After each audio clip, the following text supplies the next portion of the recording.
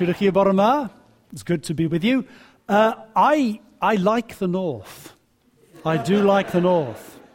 In fact, for 10 years, thank you very much, we were living in Oswestry, which is effectively North Wales, really, isn't it? Used to be in Wales. And I actually come to the North quite frequently, and it's great to be here with you for my second visit. The last time I came, you were in a different part of the university building. No surprise there, apparently. You move around quite a lot, is that right?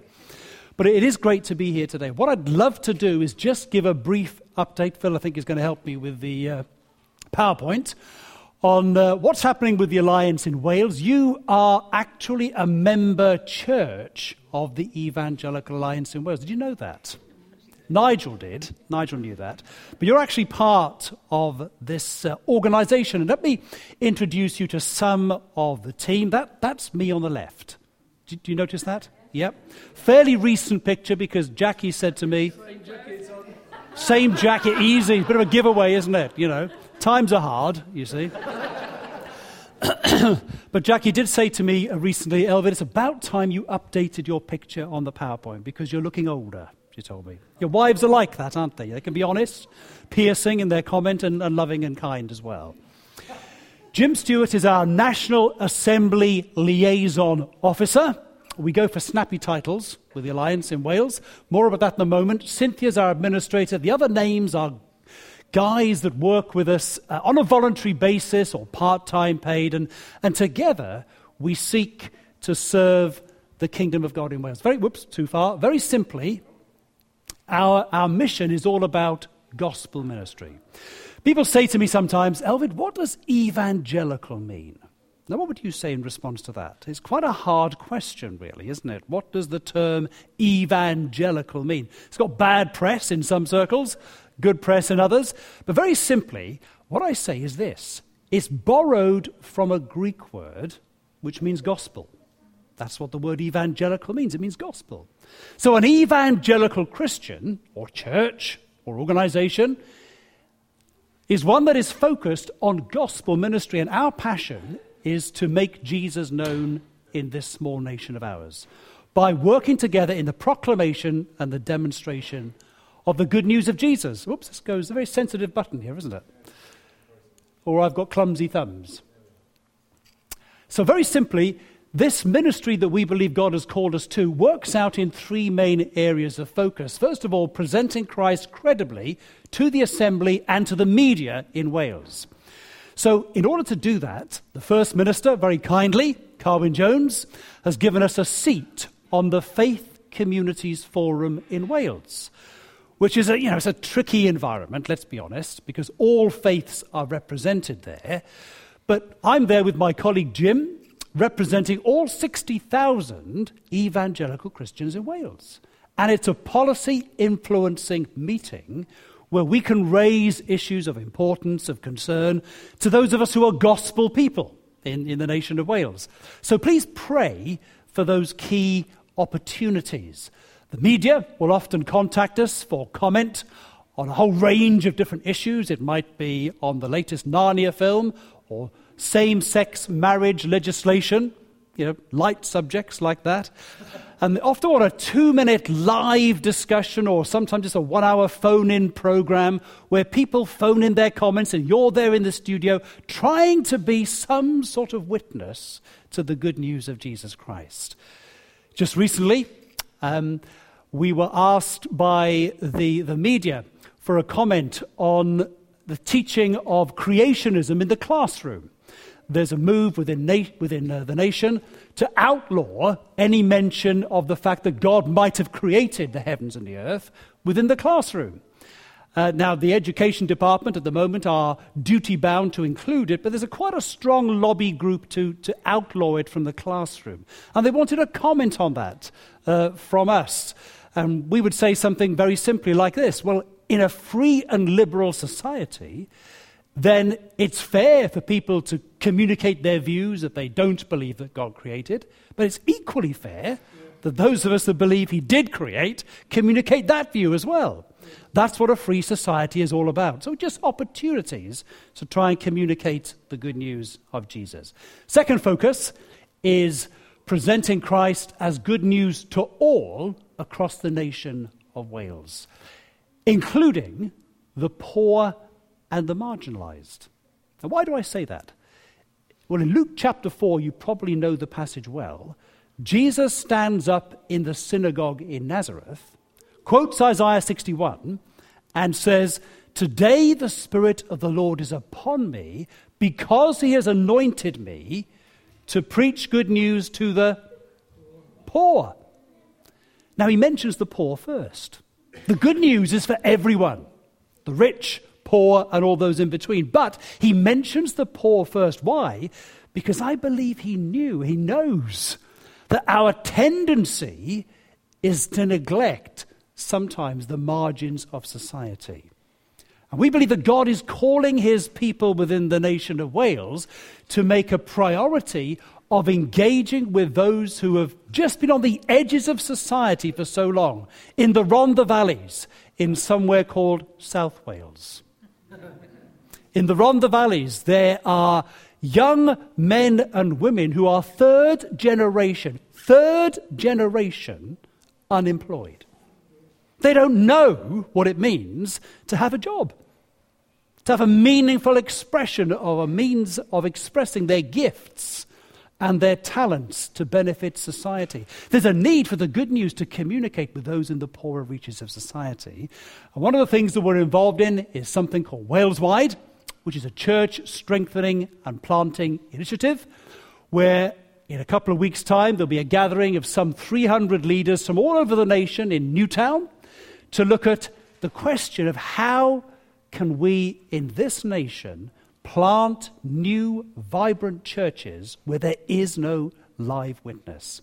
And how can we reach those who've been untouched by the gospel for generations within this small nation?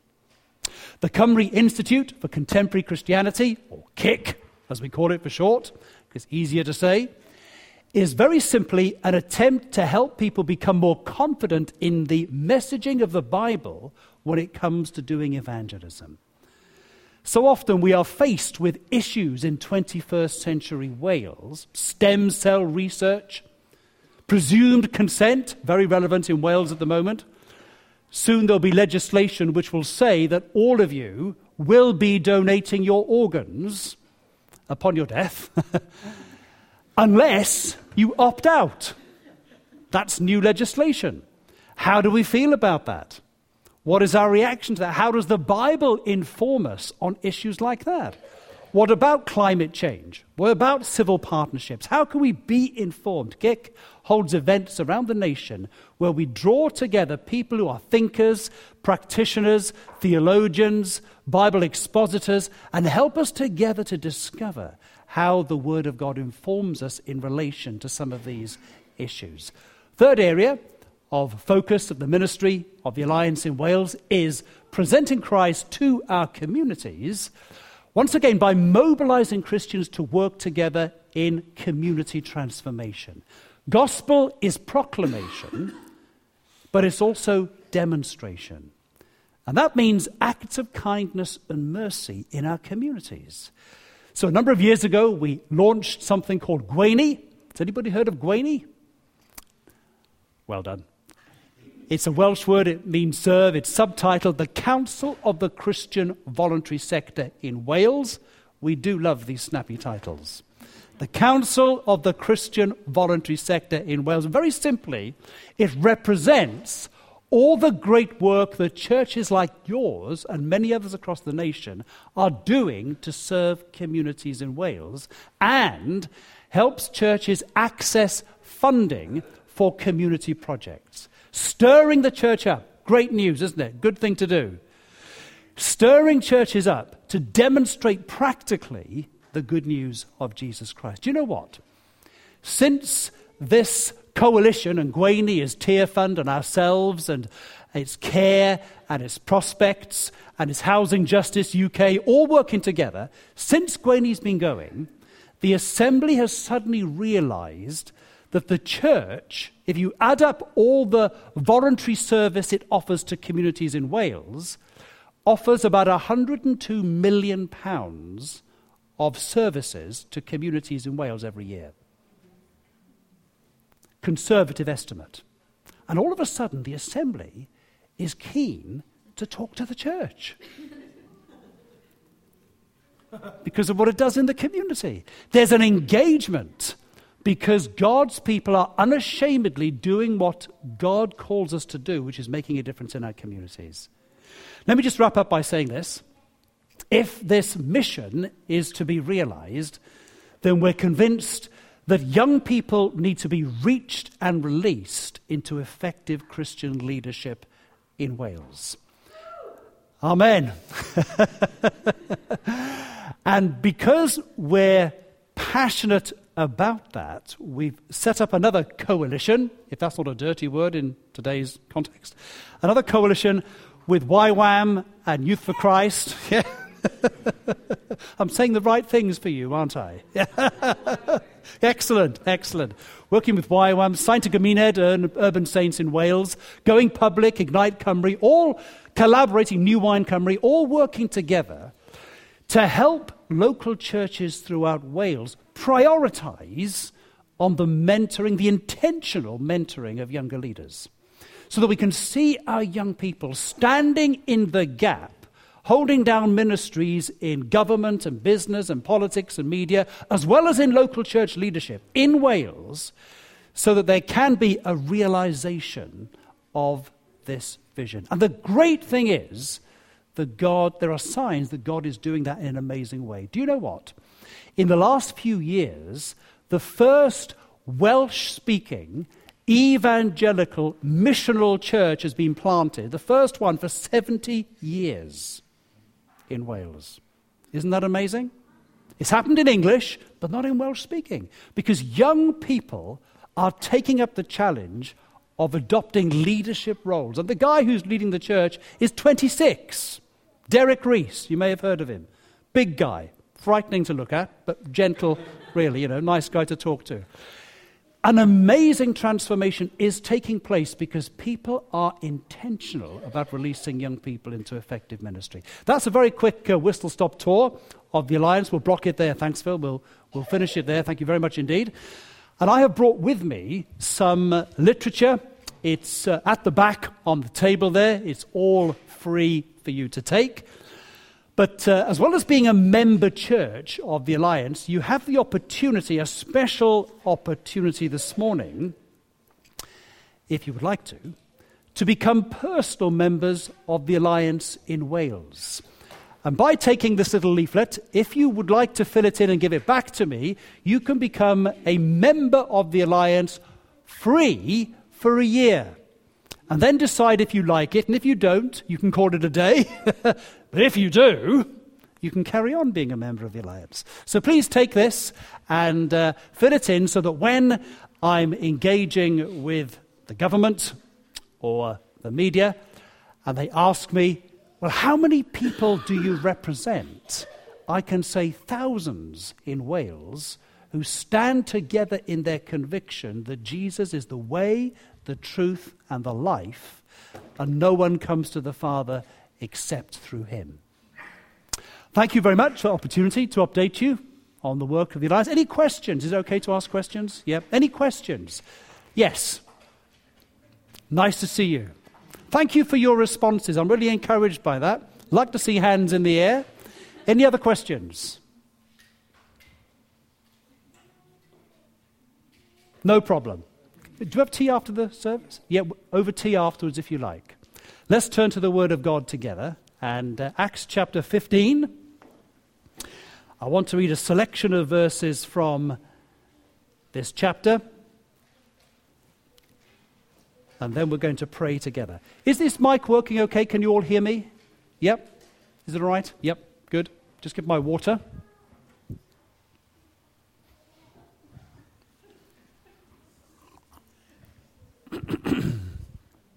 Acts chapter 15, and from verse 1.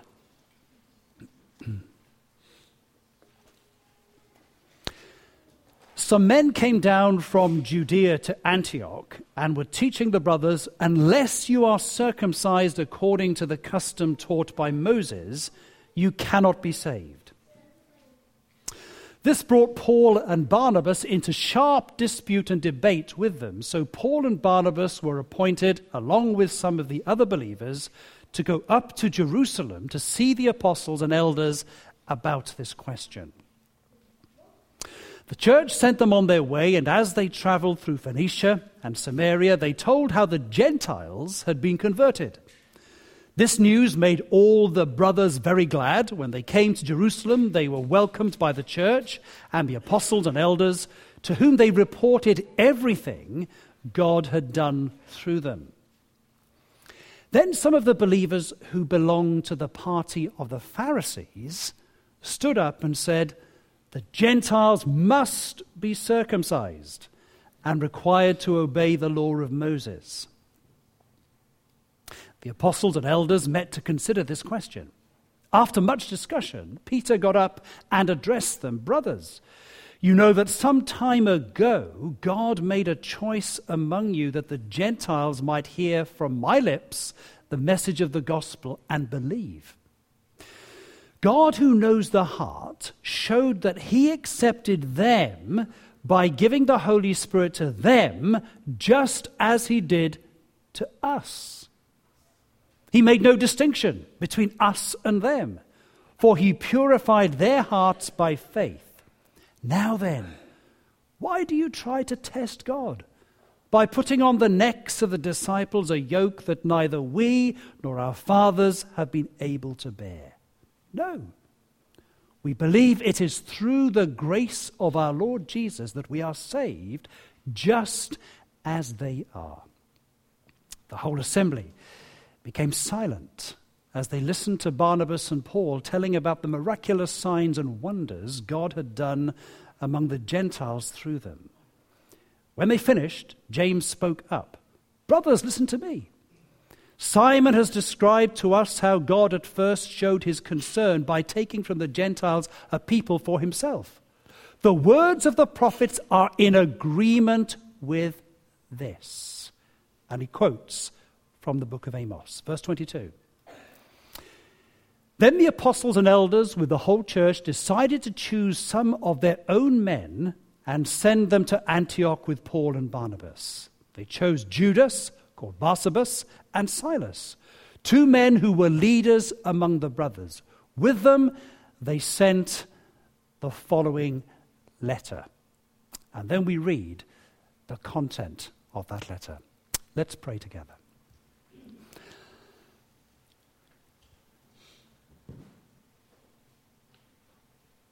Father, we bow humbly in your presence at this point in our celebration and worship today, and ask that you would speak to us through your word. Give us ears to hear what your Spirit is saying. Please, Lord, give us the strength and determination and willingness to obey that which you say to us, that we may be more like Jesus. We ask in his name and for his glory. Amen.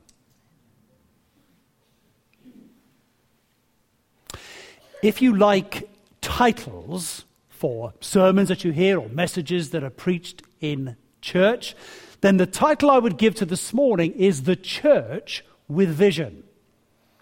The real focus of what I want to talk about from Acts chapter 15 is how we can be effective missional people as local churches within our Welsh context today. We need to be intentionally missional as the body of Christ in Wales. And the Bible is full of examples of how important it is to be people who have a clear vision about which we are passionate. Otherwise, if we don't aim at anything, you don't hit anything.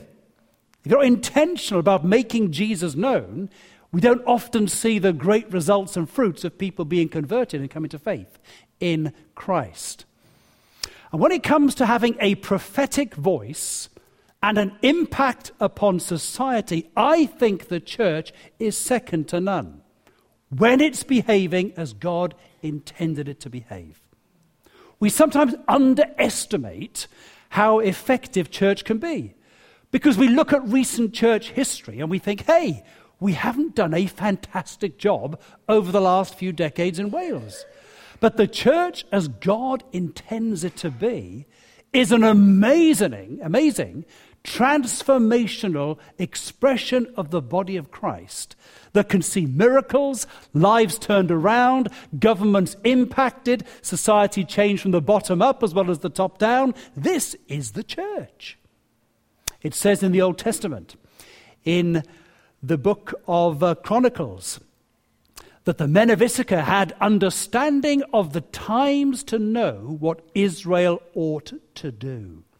The people of God can have, by God's grace, that prophetic insight, that understanding of society, that understanding of communities that enables us to respond in the ministry of the gospel really, really effectively. You may have heard on the news yesterday the quote from John Sentamu, the Archbishop of York, who's never shy about speaking out and challenging the government. And you may have heard on the news that he was basically saying to the Westminster government, what right do you think you have to redefine marriage? As you know, same-sex marriage legislation is being considered by Westminster. Here is a man, a leader in the church, speaking out unashamedly and boldly and prophetically to government. God has called us to have that prophetic voice. Now, what we see in the 15th chapter of Acts that we've read this morning is a particular important time in the progression of the local church. So far, they have been active in ministry, preaching the gospel. The dead have been raised to life. The sick have been healed. Lost people have been converted. But now they're having to gather together at Jerusalem to really sort out the essence of their vision. There's a bit of a tension and conflict. Those who are Jewish by background are saying, if anybody is going to become a Christian, they've really got to become a Jew and be circumcised according to the Jewish law. And others say, well, no. The gospel means that we are saved by the grace of God through faith in him. It's not by obedience to the law.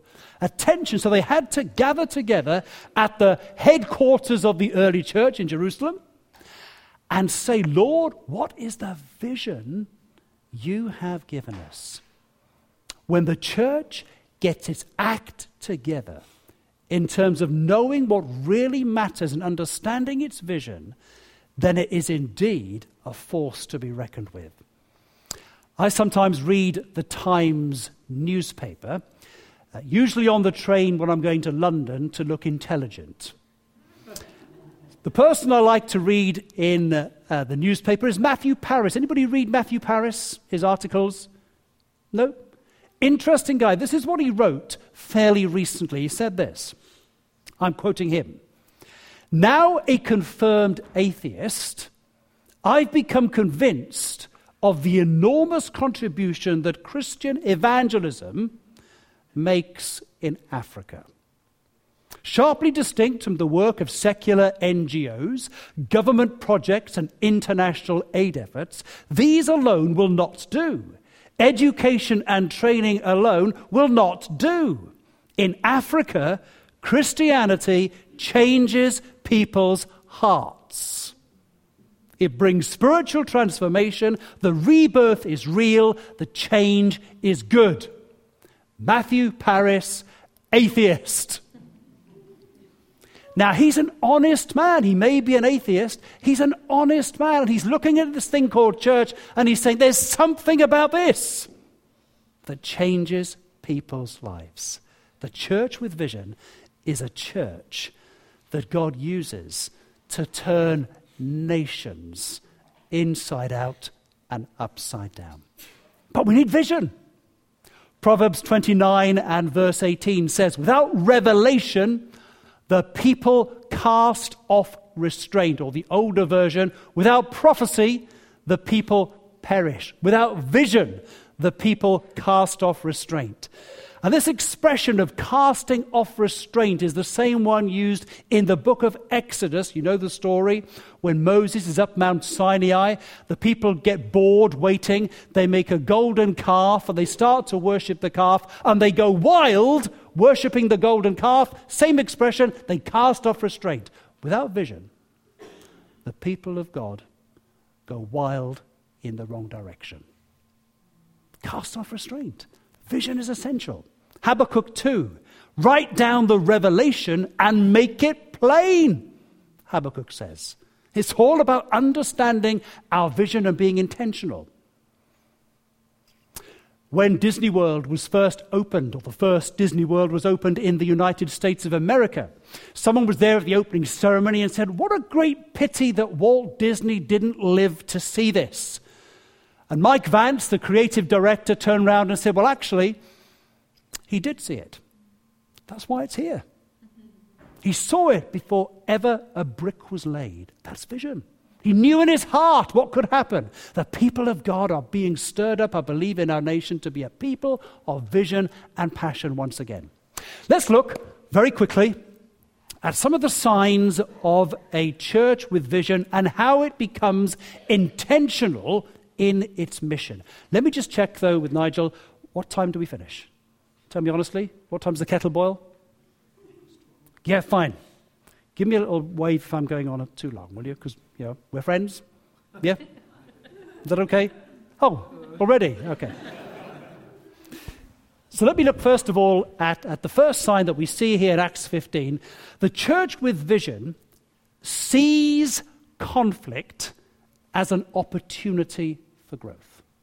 That's what a church with vision does. It doesn't let the tensions of church life destroy it or stop it in its tracks from doing what God calls it to do. Verse 2, a sharp dispute and debate arose amongst the people of God. They were people of vision. They were beginning to get to grips with the big call that God was placing on their lives, but there were some tensions. Now, what were the causes of those tensions? Very common causes that we often share today. First of all, there was a discrepancy between theology and practice. What is theology? It's very simply the art or the science of understanding God, trying to bring some sort of system to the Word of God by way of understanding more of what God is like. But it's only a tool. It's not infallible. There is no perfect theology apart from Jesus Christ, who is the Word who became flesh. Whether you're a Calvinist or an Arminian or some shade of something in between, it's not infallible. But in the early church here, some were digging their heels in and saying, well, we've got it right, and we know from a higher source, infallibly, that people have to be circumcised, otherwise they can't be Christians. But let me say this. When our theology, and it's good to have a theology, I've got several. I'm eclectic and flexible, They're all Christian.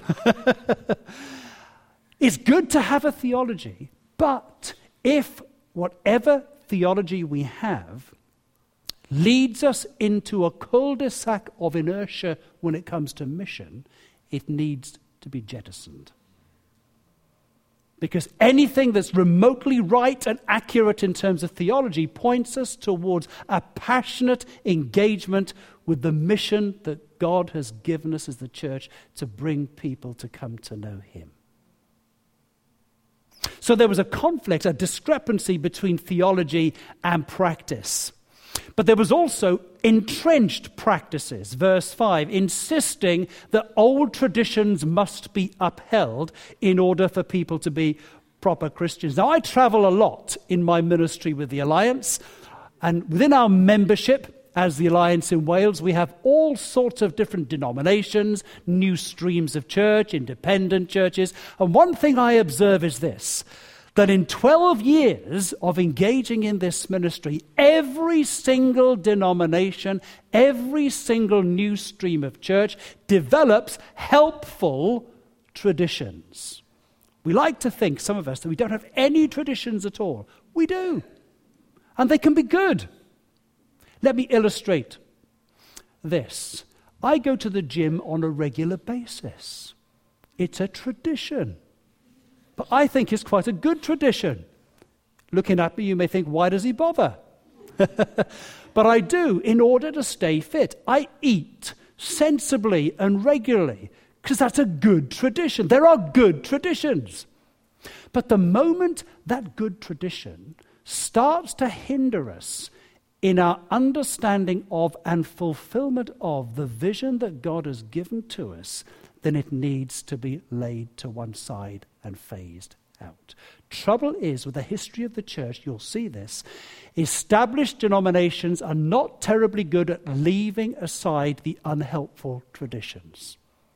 But the church that's radical, that's visionary, is going to be able to reform and modify itself and genuinely before God hear what he wants us to do as a primary focus. I'm part of a Baptist church in Cardiff in the old Docklands area of Grangetown.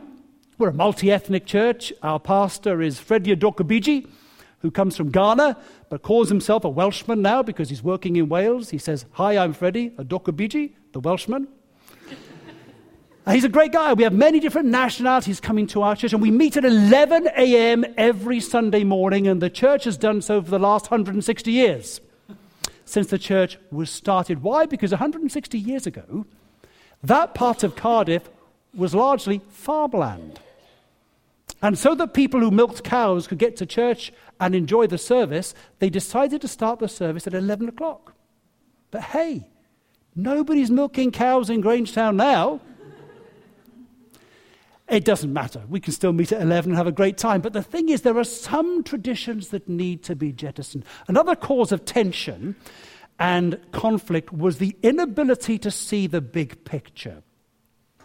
See, God had always intended the ecclesia, that's the New Testament word for church, called out ones, the ecclesia, had always intended them to be a blessing to every ethnic group. Now, the ecclesia, the called out ones in the Old Testament, the congregation of Israel, were given a promise that all nations will be blessed through them. Genesis 12:2. I will make you, Abraham and his descendants, into a great nation, and you will be a blessing. And the peoples of the earth will be blessed through you. God's vision for his people, always from the very beginning, was that every single nation of the world will be blessed through them. That was the big picture. But in the New Testament church, they were beginning to get blinkered and narrow and couldn't understand that people who were going to be very different to them would still be allowed to be part of the church. A good friend of mine is the pastor of a Baptist church. And when he first went to his church, this small little church, he went along to his first members' meeting, which is very important if you're a Baptist. Members' meeting, very important. I'm a Baptist, very important members' meeting. You hear the word of God together, you hear the heart of God together. That's the plan, you know. And you act upon it. And in his very first members' meeting, he stood there with enthusiasm. He'd really prayed through how the church could engage with community and do acts of kindness and do evangelism and run alpha courses. And he got it all prepared and then opened it up for discussion. The only thing the members of his church were interested in talking about was who could have their stall in the most important position in the field for the church fete. That's all that mattered. That was their world. Now, this good friend of mine saw that conflict as an opportunity for growth. He said, okay, we'll do it fairly and justly, but bit by bit he started to introduce to the church a glimpse at the big picture of what God might want them to do. They started to pray for churches in India, not just their own little locality in Bristol. They started to give gifts to other local churches so they could do their job even better, even though they didn't have much money themselves. 10 years later, the church has now given tens of thousands of pounds to projects in India, is sending its members on a regular basis to go out there, has seen conversion growth, and is now a church with a big vision of what God can do. The church with vision sees conflict as an opportunity for growth. Don't be crushed. Because believe you me, and Nigel would agree with me on this, I'm sure. There isn't a church on the planet of this earth, on the surface of this planet Earth, that hasn't had some sort of conflict and tension. The real key is to engage with it positively for the sake of growth. Second sign, moving on quickly. The church with vision seeks wisdom from mature leadership. Verse 2, Paul and Barnabas were appointed to see the apostles and elders. Now, Paul was a converted Pharisee and gospel preacher. Barnabas was a man of deep spirituality, full of the Holy Spirit and faith. And the Jerusalem apostles and elders were those with experience of living with and serving Jesus. The early church had as part of its DNA the understanding that really wise and godly leadership consults other mature leaders. In other words, not every single local church has every bit of wisdom it needs. It's a biblical thing to go out and about and to connect with others and to learn through other godly people. Proverbs 13 verse 10 says, wisdom is found in those who take advice. I can remember going into my first pastorate at 25, just straight from Bible college, and I had everything pretty well sorted out. I knew exactly what the church needed to do to triple in size in 3 years. I knew, except that I had it all wrong. And I needed to learn how to engage with those who are older and wiser and more gifted and more anointed than I was in order to see growth. The church with vision seeks wisdom from mature leadership. I'm excited about what God is doing in our nation at the moment. I've had the privilege of working with some of my friends who are from the very traditional, reformed, conservative part of the evangelical constituency in Wales, who are actually putting their hands open and saying, we haven't got all the answers. We want to learn from those who are different to us. And they're engaging with our Pentecostal friends. Reformed, conservative, evangelical, Pentecostal. Never the twain shall meet, normally. But they are to learn from each other. Those that are very exuberant and expressive and interactive in their worship, like we are here, which is fantastic, are talking to those who are liturgical and very structured and learning from each other. Seeking wisdom from mature leadership. One of the stories that thrills me about the revival is this. One day, Evan Roberts, the young man who was used greatly by God to see many converted, young Welsh-speaking ex-coal miner, not very well educated, was anointed by God, only 26 years old, as you know, to be an amazing catalyst of revival across the nation of Wales with far-reaching effects. One day he was preaching at a little chapel down in South Wales. It was packed. All the pews were filled, people standing round the edge. Partway through his address to this church, two old gentlemen came in the back door. And because they were old, some of the younger people got up from their pews and allowed them to sit down. Very nice. And they listened intently to what this young man was talking about. And they were making notes. And they were nodding. And they were smiling. And they were learning. Do you know who they were? F.B. Meyer and William Booth. William Booth, the founder of the Salvation Army. F.B. Meyer, an outstanding Baptist missionary. Elderly gentlemen who'd done it all, seen it all, been there, got the T-shirt, were coming and listening to a 26-year-old man sharing wisdom from God. Now that's the attitude of a church with vision. Seeking wisdom from mature leadership. Thirdly, and I'll finish with this one.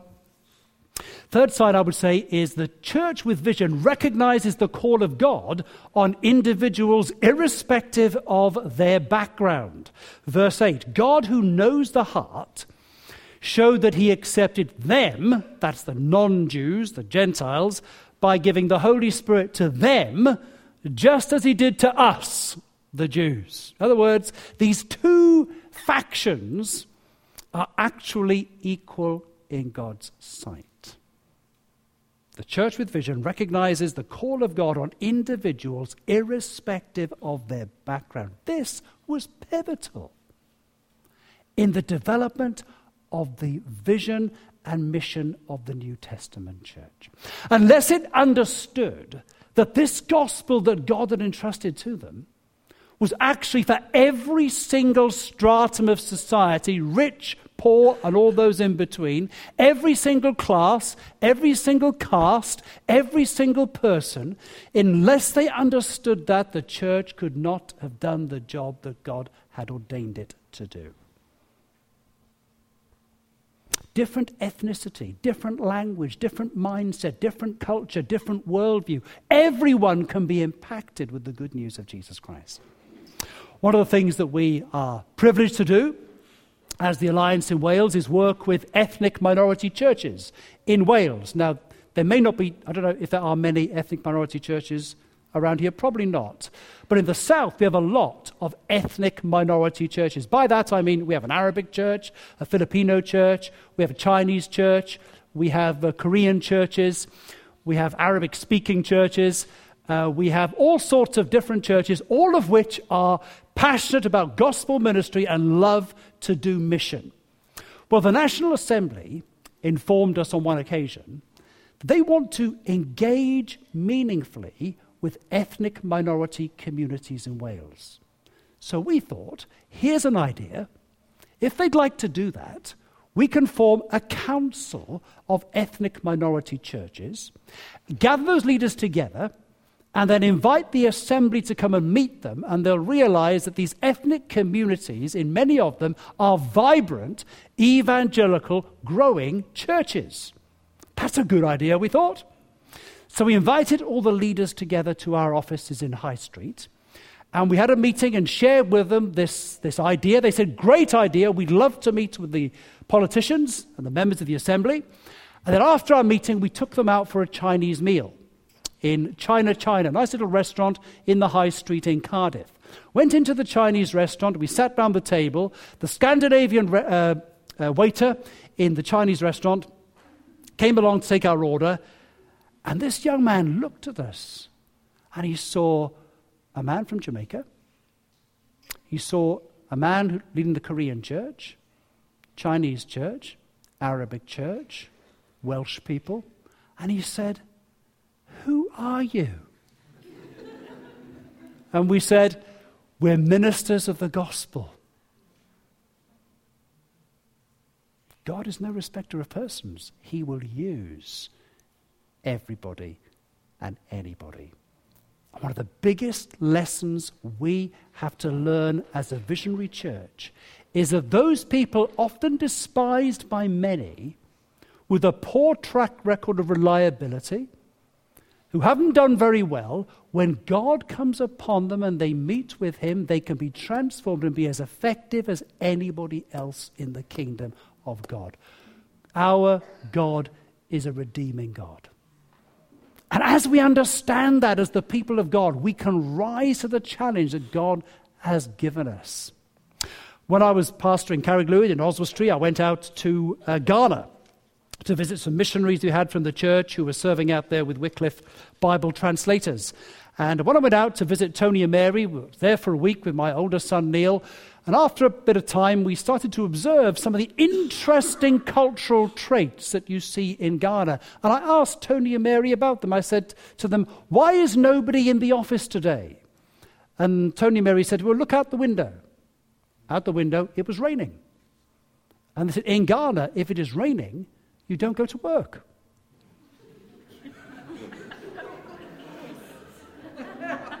Now, hey, what about that in Wales? Would any work ever be done? Then I said, what's that person doing lying on the floor over there in the corner of the office? And they said, well, in Ghanaian culture, if you are working and you get tired, you simply walk away from what you're doing and go lie on the floor and have a sleep.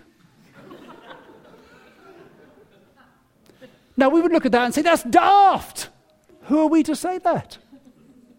They come to us and they see us chasing around like crazy people. They say, that's daft. What I'm pointing out is this, that we live in a multi-ethnic, multi-layered cultural society in Wales today. And we need to learn how to understand that God will use anybody who opens their heart and their mind to him.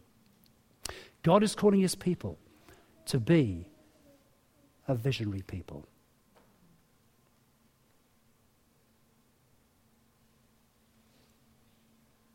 We need to be innovative. We need to be creative. We need to rise to the challenges in our nation. Let me finish with this. In a conversation with assembly members, and not all of them or even many of them would call themselves Christians, but nearly all of them would say that if the church could really achieve what the Bible would indicate it has the potential of achieving, then that would be welcomed by everybody in Wales. A bit like Matthew Paris, atheist. The church is doing something amazing in Africa. The church, even in our generation, can do something amazing in Wales. If we only live as the people of vision and mission that God has called us to be. Let's pray. Father, we thank you for your word. We thank you that it is indeed sharper than a double-edged sword and is able to pierce us deep within our heart and mind and being and challenge and renew and strengthen. And Father, we pray that your word that we have read together today will indeed lead us to greater effectiveness in our mission. Pray, Lord, for Nigel and the leaders here in Gateway Church. Thank you, Lord, for this vibrant fellowship, for this fellowship with passion, with energy, with vision.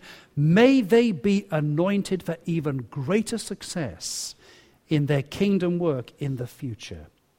May you add to their number those who are being saved. May you grant them wisdom, winsomeness, discernment, respect of local businesses and local authority. Grant them favor.